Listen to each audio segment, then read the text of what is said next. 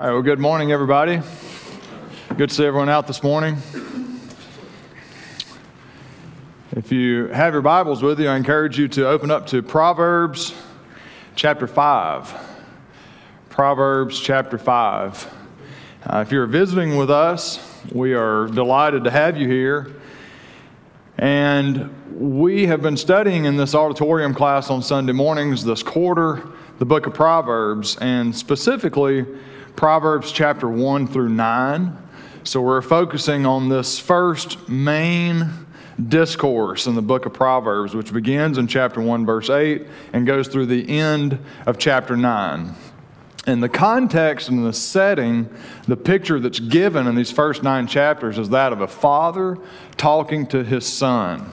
And the father, along with the mother's wisdom as well, stressing, preaching, pleading to the son to get wisdom, to get understanding, to get insight, no matter what the cost may be. That if you're going to get anything in the world, listen to the words of wisdom. And so what we're talking about is godly wisdom, the value, the incredible value of wisdom, that it is more valuable than anything that could be attained, more precious than rubies. And so the son has he's at a fork in the road, and he has a decision to make. And last week, we finished the back half of chapter 4. We talked about keeping your heart with all vigilance, the famous verse 23 of chapter 4. We talked about that idea of protecting our heart as the idea of a spring house, and what goes into our hearts will ultimately flow out of our mouths and flow out by way of our actions, and that what goes into our hearts is highly indicative of our future.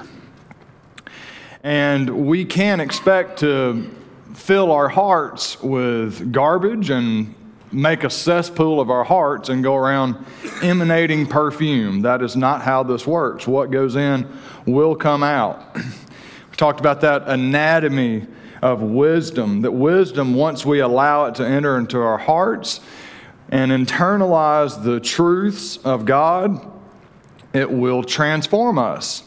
And that it is pervasive. It will affect every part of ourselves, our speech, our eyes, our feet, okay, our gaze straight ahead. So there's nothing in our lives that wisdom will not touch.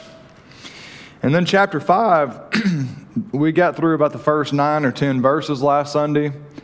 And he's brought up again this adulterous woman and emphasizing to the son the nature of the adulterous woman, the nature of adultery in itself, how dangerous it is, the appeal of the adulterous woman. Her lips drip honey.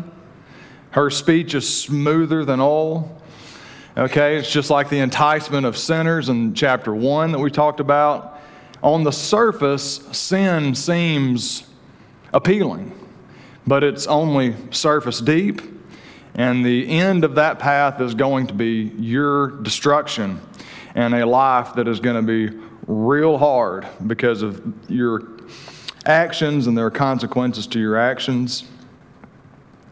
And so we'll continue on, and we'll pick up in about verse 10 or 11 here and just kind of jump in. Before we do, let's go to God in a word of prayer. Dear God, our most high and holy God and Father, we are so thankful for this day that you have created. We're so thankful for the sunshine and the light of a new day and a new week before us. We pray, Lord, that you would bless us in our study of your word here this morning and allow us to internalize your truth. We pray that you would impart your wisdom into our hearts, and that it would change our lives to the character and the image of your Son, and that we would be a blessing to the world because of your blessing of our lives.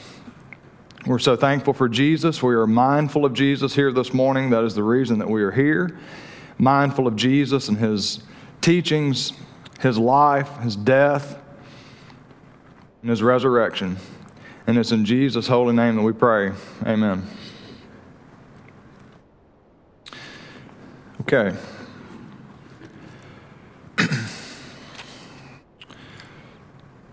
So about verse 8, we'll start reading about verse 8 of chapter 5. Keep your way far from her. Do not go near the door of her house, lest you give your honor to others and your years to the merciless.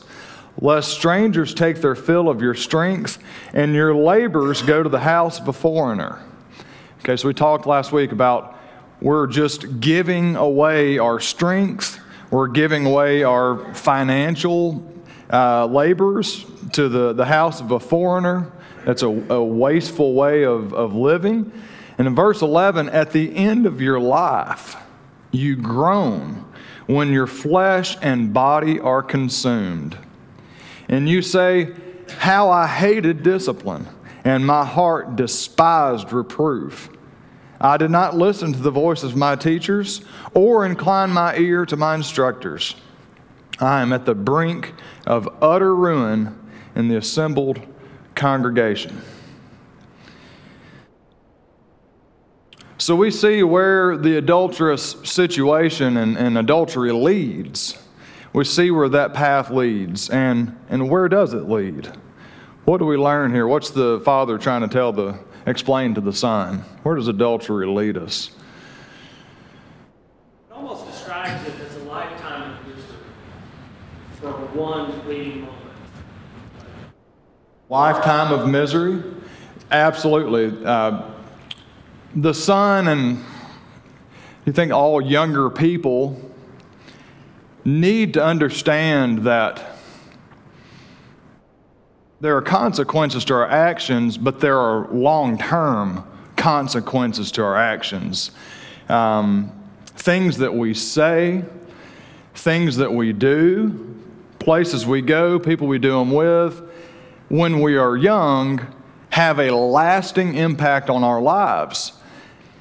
And these decisions and poor decisions that we make are creating traces in our character that we will wrestle with for the rest of our lives. And I'm not asking for a show of hands, but I'll just tell you from my experience that has been true in my life. There are things that I did when I was younger that I'll never forget, and I think about every day. And even though the Lord may forgive you of this sin, you are still going to suffer the earthly consequences. It's an irrevocable law of nature. At the end of your life, you groan when your flesh and body are consumed.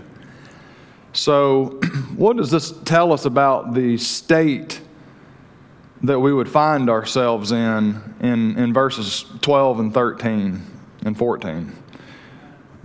Yes, sir. Back in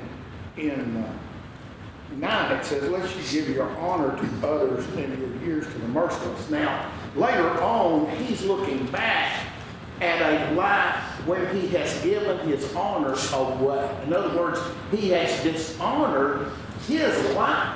So, a lot of times, we see it in presidents. We see it in everybody. When their honor leaves them, what do you... Right. Yeah, you're just not as... Just realizing that plan and purpose that God has for you.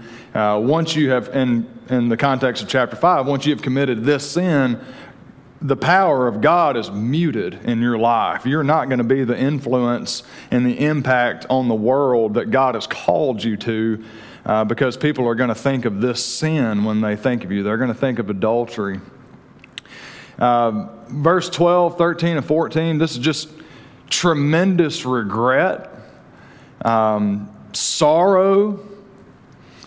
We've talked already in these first few chapters of Proverbs about peace and sleep and how the Lord wants that for his people. There's no peace. I'm at the brink of utter ruin in the assembled congregation. And what does that imply?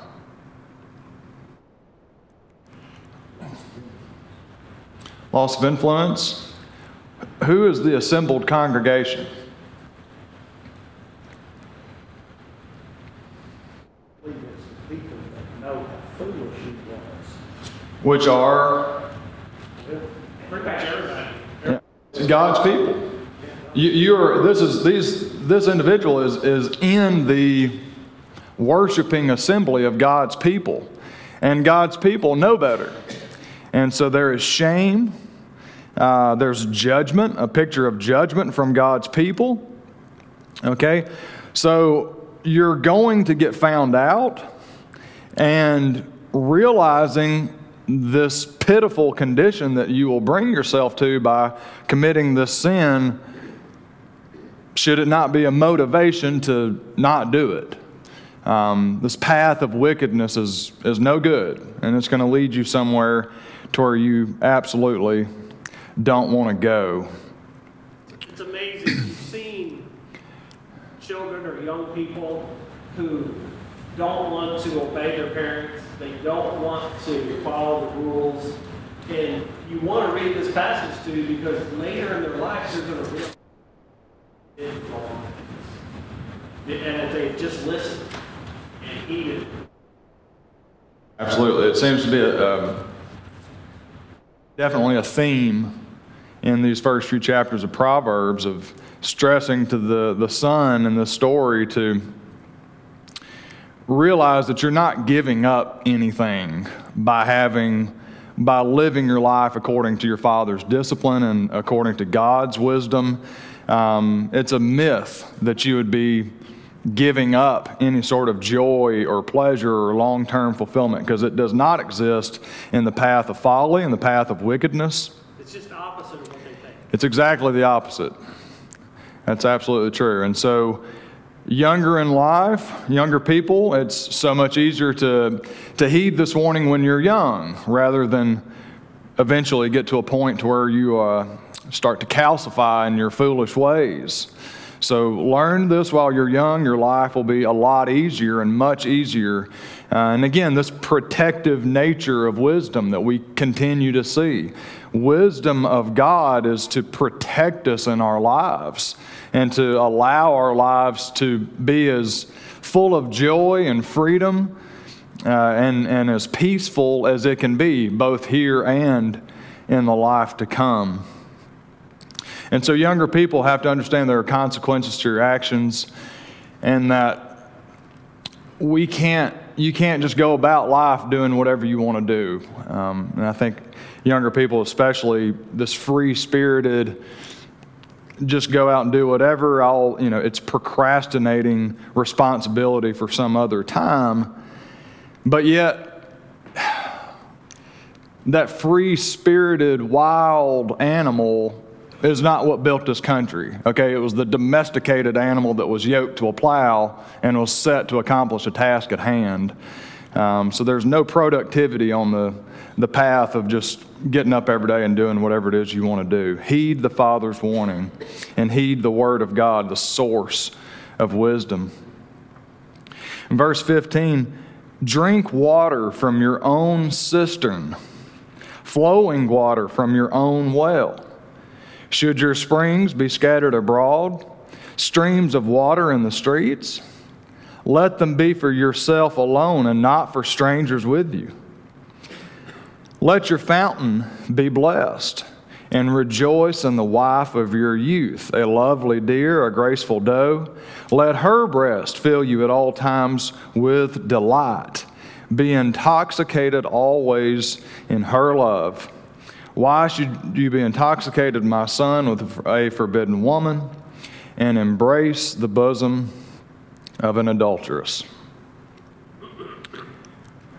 What's your observation there? Yes, sir. Well, lest his son be confused that any intimate relationships with a woman are wrong, he clearly says here, stick to your wife. Yes. Drink out of your own cistern. Right. This is where it belongs. And enjoy it. You think of the New Testament and the warnings against lusting and the desires of the flesh. But here he's saying you can do those things, but with your wife. Any joy, any pleasure that comes from your spouse, you've got it at home. Be intoxicated, be enraptured, be carried away with your wife and at home. Okay, drink water from your own cistern. Should your springs be scattered abroad, okay, these springs of life.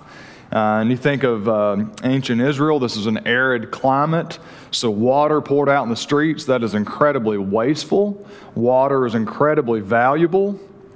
So don't waste the blessings of your life and the blessing that you should be for your spouse. But rather bless your wife. In verse 18, rejoice in the wife of your youth. Again, we're not giving up anything by sticking to the path of wisdom. Being faithful to your wife. Absolutely. Yes, sir. Isn't it amazing that this is Solomon speaking from experience? That wife number 2 made her and him an adulterer. And wife number 500 wasn't any better than wife number 2. But yet when it says he lost something in the congregation, think about the people that lived at that time. Are we the only people that look back on Solomon as being, even though he was so wise, as being foolish? And his weakness is exactly what he's talking about. I believe people that in his own nation, he lost a lot of influence with his people because they said, well, if he can do it, Right. It's amazing that it's talking from experience all the way through. Be aware of your influence on others and be an influence for the good. And we talk about Proverbs, and there are multiple meanings that you could glean from this, and they wouldn't be wrong. We talk about adultery, literally adultery, being unfaithful to your spouse, but also adultery as far as idolatry. Yes, sir. No, yeah, go ahead. Well, what also comes up here in this little section, I think, drink the water from your own sister, is talking about relationships with your wife. He also said, should your springs be scattered abroad, streams of water in the streets? In other words, would it be right for your wife to be available to anyone? City, in the community, and of course, putting it in that terms, the reaction was such, probably, well, absolutely not. And so I think Solomon was trying to say, so then why would it be any different for? Right. It's the same. You each should enjoy each other. And I also like what he says there when he says, let them be for yourself alone and not for strangers with you. Let your found people have rejoice in the wife of your youth. He's not saying rejoice in these things while you're young. He's saying be faithful to the wife of your youth. When you first get married and you choose to commit your life to someone in that vow, it's a lifetime commitment. Stick with that vow. Absolutely. Stick with that wife of your youth all your life. To Wayne's point, it's ironic that Solomon would be giving this advice, but he comes from experience. It's a commitment, and of course, our relationship with our spouse is a picture of our relationship with God. And remember that covenant. Don't break that covenant. And when the adulterous woman was first brought up in chapter 2, that's exactly what they said. She has broken her covenant with her God. So don't let that be you. And speaking of this covenant and this adultery, the word cistern being used called to mind Jeremiah chapter 2, where God said, "For my people have committed 2 evils. They've forsaken me, the fountain of living waters, and hewn for themselves cisterns, broken cisterns that can hold no water." So God is the source of flowing water and life. And don't settle or try to replace any void, any need that you feel you might have with anything else. Every need that is within us, everything that we were created to need, can be found in God, and every need that we have as a husband or wife can be found and should be found in our spouse. And thinking of God, God has put eternity into our hearts. But we've got to be careful, and we've got to learn to be satisfied and have a firm foundation in our relationship with God, and to realize that He can fulfill any of these desires that we may have. And it's the same with our husbands or our wives. So being careful not to go wandering about through this life just trying to fill a void with wrong things, wrong people, wrong places. I heard someone once say that your wife should be your standard of beauty. So if your wife is your standard of beauty, if that's beautiful to you, how does anybody ever measure up to that standard? If that's your standard. And of course we know that beauty is from within as well as can be external, but in the New Testament we read so many passages about where it comes from within. If that's your standard of beauty, and your wife is that standard for you as a man, why would you be attracted more? Sometimes you can admire things of beauty in other women, in other people, character traits, but why would you be more attracted to that? Great point. And so the adulterous woman she's offering a counterfeit to your wife. But again, surface deep, and we see where it leads. It's going to lead to your death. Again, earlier in chapter 5, she's as bitter as wormwood, which is a poison. Her feet go down to death. Okay? Bad news. Stay away. Don't go near the door of her house. That's the easiest way to avoid her, is to don't take the first step on that path. 4, verse 21, a man's ways are before the eyes of the Lord, and He ponders all his paths.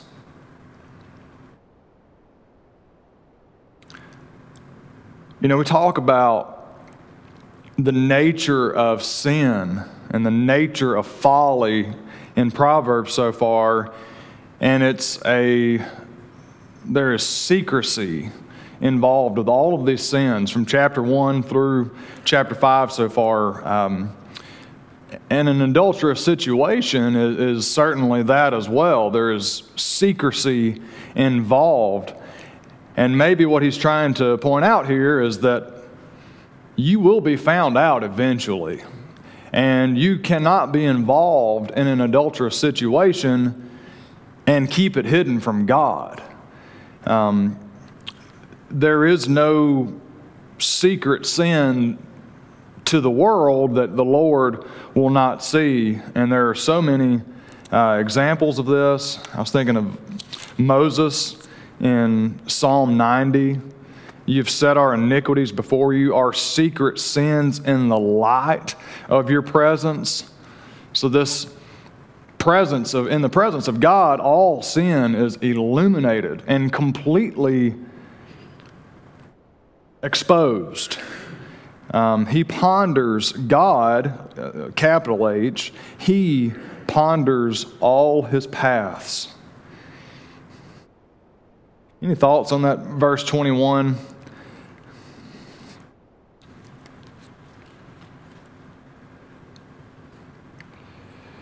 I think you said it correctly. God sees us even if we don't think anybody else does.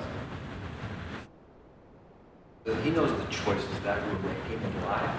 He knows what things we choose to watch on TV. He knows our browser history. Yeah. Every choice we ever make. We may hide this for a while. The other thing I think it's interesting in this verse is that it's ensnaring.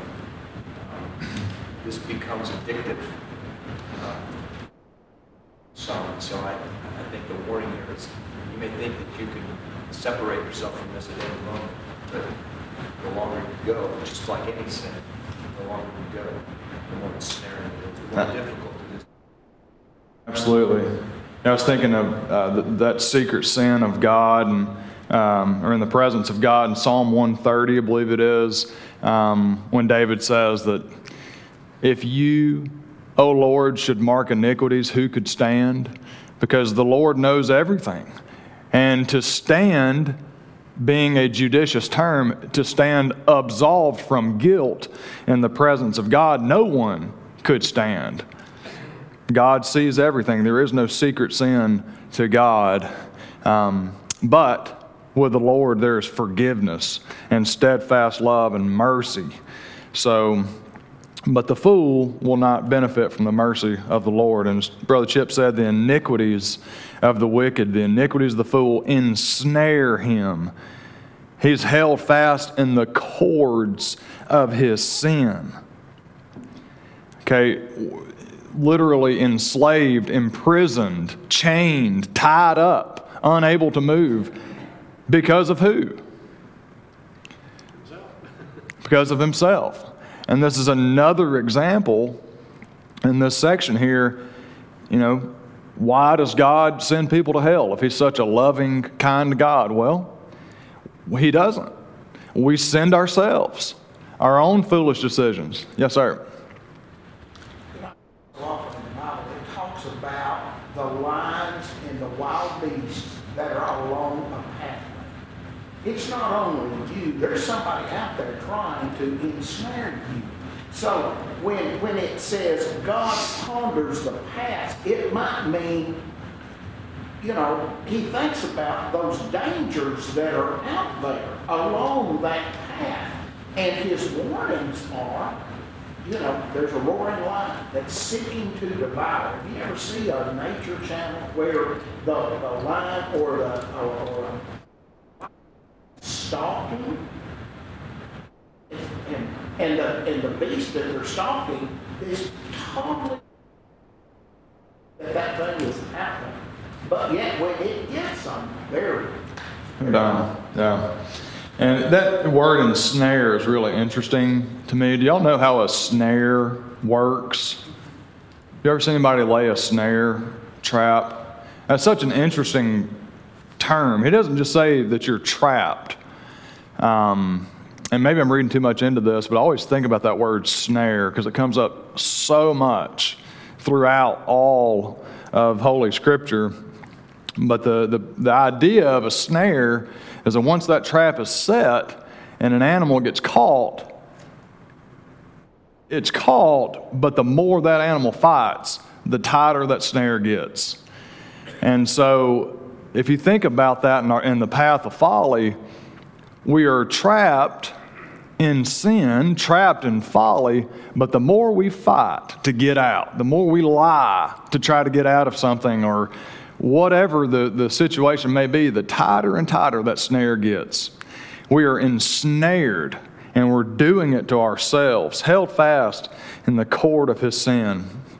And then ultimately, verse 23, he dies for lack of discipline. And because of his great folly, he is led astray. Strongest language that he could have used. He dies. Okay, this is a matter of life or death. And what would be the inverse of this? The beginning part of verse 23. If you die for a lack of discipline, what's the opposite? Life. There's freedom in discipline. And we all would do well to be reminded of that, but particularly teach this and explain this to our children and younger people, that the path of the righteous demands discipline. And if you think about that, the word disciple, it carries within it that meaning, that idea of discipline. Okay, we are to yoke ourselves to Jesus.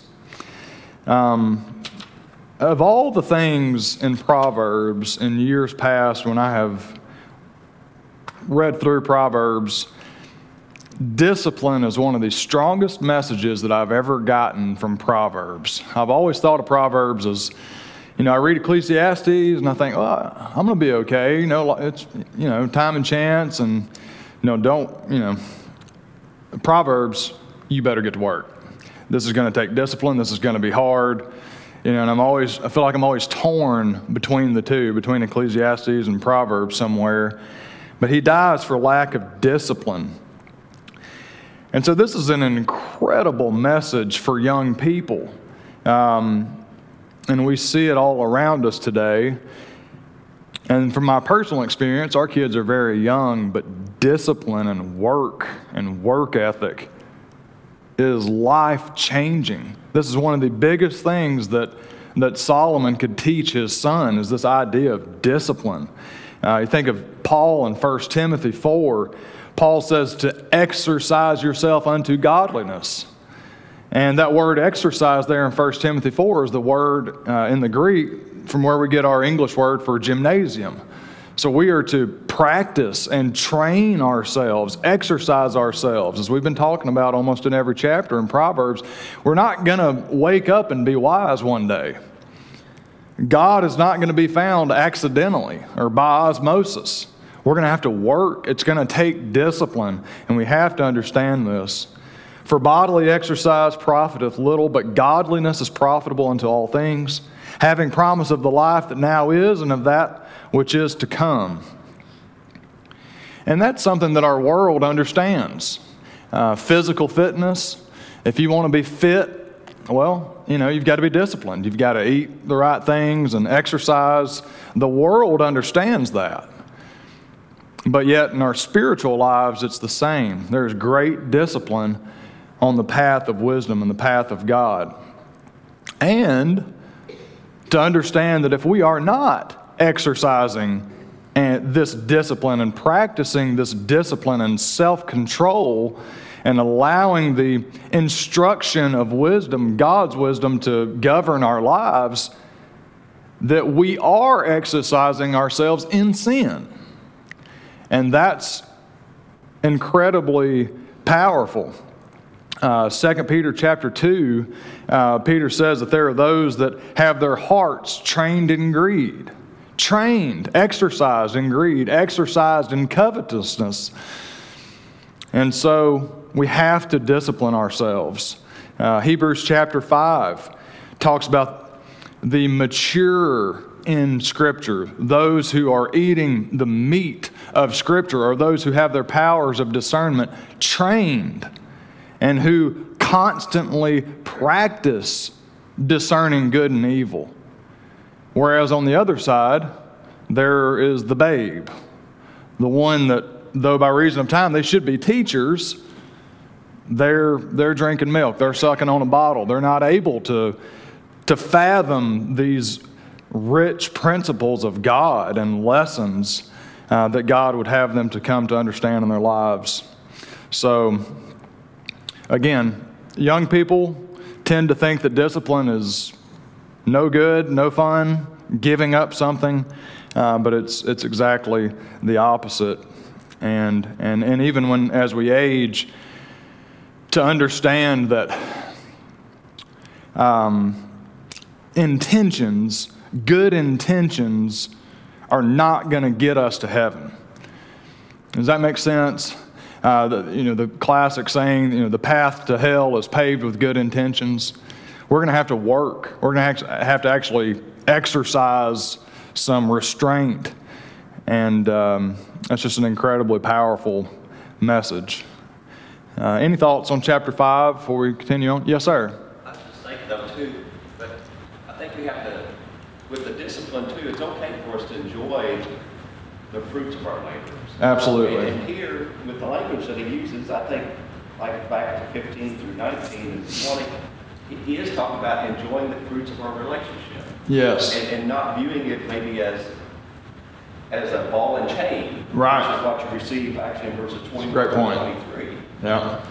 It says enjoy and rejoice, and I think, we put that discipline into our marriage, that work into our marriage, and we need to enjoy that. Same with our relationship with Christ. We need to take the time to enjoy that as well and think of the goodness of that. And it's not a ball and chain. In fact, the opposite is. That's a great point. And in internalizing wisdom in chapter 2, it talks about wisdom coming into your heart and knowledge becoming pleasant to your soul. So learning to enjoy that discipline and enjoy the freedom and peace that it brings to your life. Do you have something, Ms. Teresa? I have a couple of things. One back in 14 where this person was within the body of God's people of Israel and still acting this way. And my other thing on the concept of being ensnared,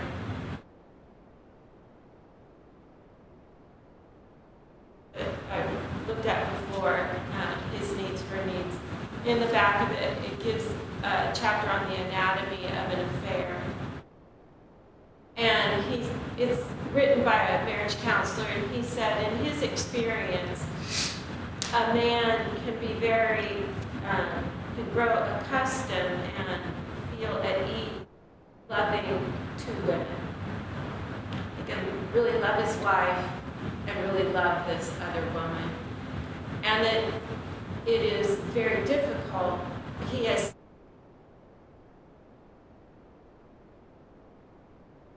but he just misses this other woman so much that years, the idea of being ensnared, and it never leaves you. You are forever. You can serve before the Lord and be faithful, but major weakness within you that you would have to understand. You will always be suspect of that. That's a great point. Yeah, this sin is one that, again, it produces a ditch in our character, and if you continue in it, it produces a chasm, and it will never leave you. And like we said, I mean, God may forgive you, but you're never going to be the same. You will be forever scarred by this sin. And not only yourself, but... And it's not just the way people are looking at you. Yeah. It is what you are having to battle for the rest of your life. Yeah. Yeah, it's wise to stay away. Yes, sir. I would say that's true of any sin that has ensnared you. If you are drawn to it in some way, and it has ensnared you in some way, and even when you're forgiven and you go on with it, you need to know, an alcoholic is always going to be an alcoholic, for example. It's something that you'll fight the rest of your life. And so it's not necessarily unique to this kind of sin. Really, that's what Teresa said is exactly true. But I think there are other types of sin that is just as true. We get comfortable and rationalize anything that's wrong and do it long enough, it does become a habit. And even if you walk away from it, know that putting yourself in situations where that can happen again is not wise. Because you are prone. You've demonstrated to yourself. Right. You're prone. And that is avoid those situations as best you can, because you know it. You've failed before. With God's help, you can overcome. But why tempt yourself? It's not God tempting you when you're putting yourself in those situations. That's a great point. Mr. Brian, do you have something? I thought I saw you raise your hand, so I was going to apologize for not calling on you. Great. Which goes back to what he said in the earlier verses, don't even go near that. Right. Yeah. Don't even go near. Stay far away from the door of her house. Not even remotely close. Don't even take the first step. Okay. And that's what he said about the enticement of sinners in chapter 1. Don't even take the first step on that path. Powerful chapter, powerful picture. Something that Solomon will bring up again. This message, this warning against adultery to the son is something that is woven in this sermon, basically, that he is preaching in these first 9 chapters. So it is obviously incredibly important. There's certainly hope. I couldn't help but think while studying this about 1 Corinthians chapter 6, where Paul writes to them and he says, don't be deceived. Fornicators, adulterers, idolaters, effeminate homosexuals, thieves, covetous, or drunkards, or revilers, or swindlers, none of them will inherit the kingdom of God. And such were some of you. But you've been washed. You've been sanctified. You've been justified in the name of the Lord Jesus Christ and the Spirit of God. So there's hope. There's hope in the strength we find in Jesus, and there's hope in the strength we find in our brothers and sisters in Christ. And that's a powerful message. And the path of wisdom is a message of hope and a message of peace. And there is no hope and there is no peace on the path of folly, on the contrary. And so we come to chapter 6, and this idea of discipline continues. And it plays out in a couple, 3 examples here given of different types of folly. Okay? So different practical situations that can occur and practical advice given on how to handle ourselves and get out of these situations should they occur and we find ourselves given to these. So the first type of folly that is mentioned in chapter 6 is that of a financial folly. So this is a practical situation that we could find ourselves in, and then the wisdom of how to get out. Chapter 6 says, "My son, if you have put up security for your neighbor and have given your pledge for a stranger, if you're snared," there's that word again, snared in the words of your mouth, caught in the words of your mouth, again, words, the power of words comes up again and again and again in Proverbs. "Then do this, my son, and save yourself, for you have come into the hand of your neighbor. Go, hasten, and plead urgently with your neighbor. Give your eyes no sleep and your eyelids no slumber. Save yourself like a gazelle from the hand of the hunter, like a bird from the hand of the fowler." This putting up security for your neighbor, I've always read the ESV version of this, but the King James, that word surety, and perhaps other versions as well. And after studying this, I like that word better. I think that's a better word for what this situation is. And what's happening here? What does it mean to put up security for your neighbor or surety for your neighbor? What's the situation all about? I like co-signing a loan. Co-signing a loan? Basically, you are saying that if your neighbor, I don't want to get into as much right now of a neighbor or a stranger, do you know this person, do you not, but you are saying that if this person defaults on this loan, that you have the funds to pay it. And there's a lot to that. But if it turns out that we weren't honest with ourselves, if it turns out that this person defaults on this loan and we don't have the money to pay it, then their actions, we are going to be liable for their actions. So this is a financial trap, okay, being liable for another person's debt.